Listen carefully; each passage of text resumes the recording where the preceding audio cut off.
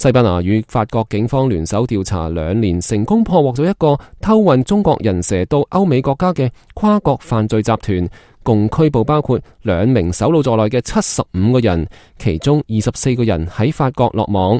並繳獲現金、槍支以及81本包括香港、台灣、日本同新加坡等國家同地區嘅假冒護照。兩國警方星期六公布咗案件嘅詳情，稱人蛇集團主要以巴塞羅那作為基地，向每位中國人蛇索取4到5萬歐元，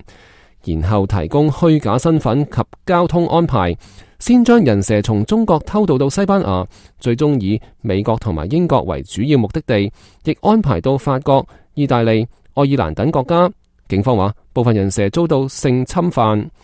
西班牙警方表示，人蛇集團內部多重架構複雜而完善，重要接頭人都喺中國發出指令，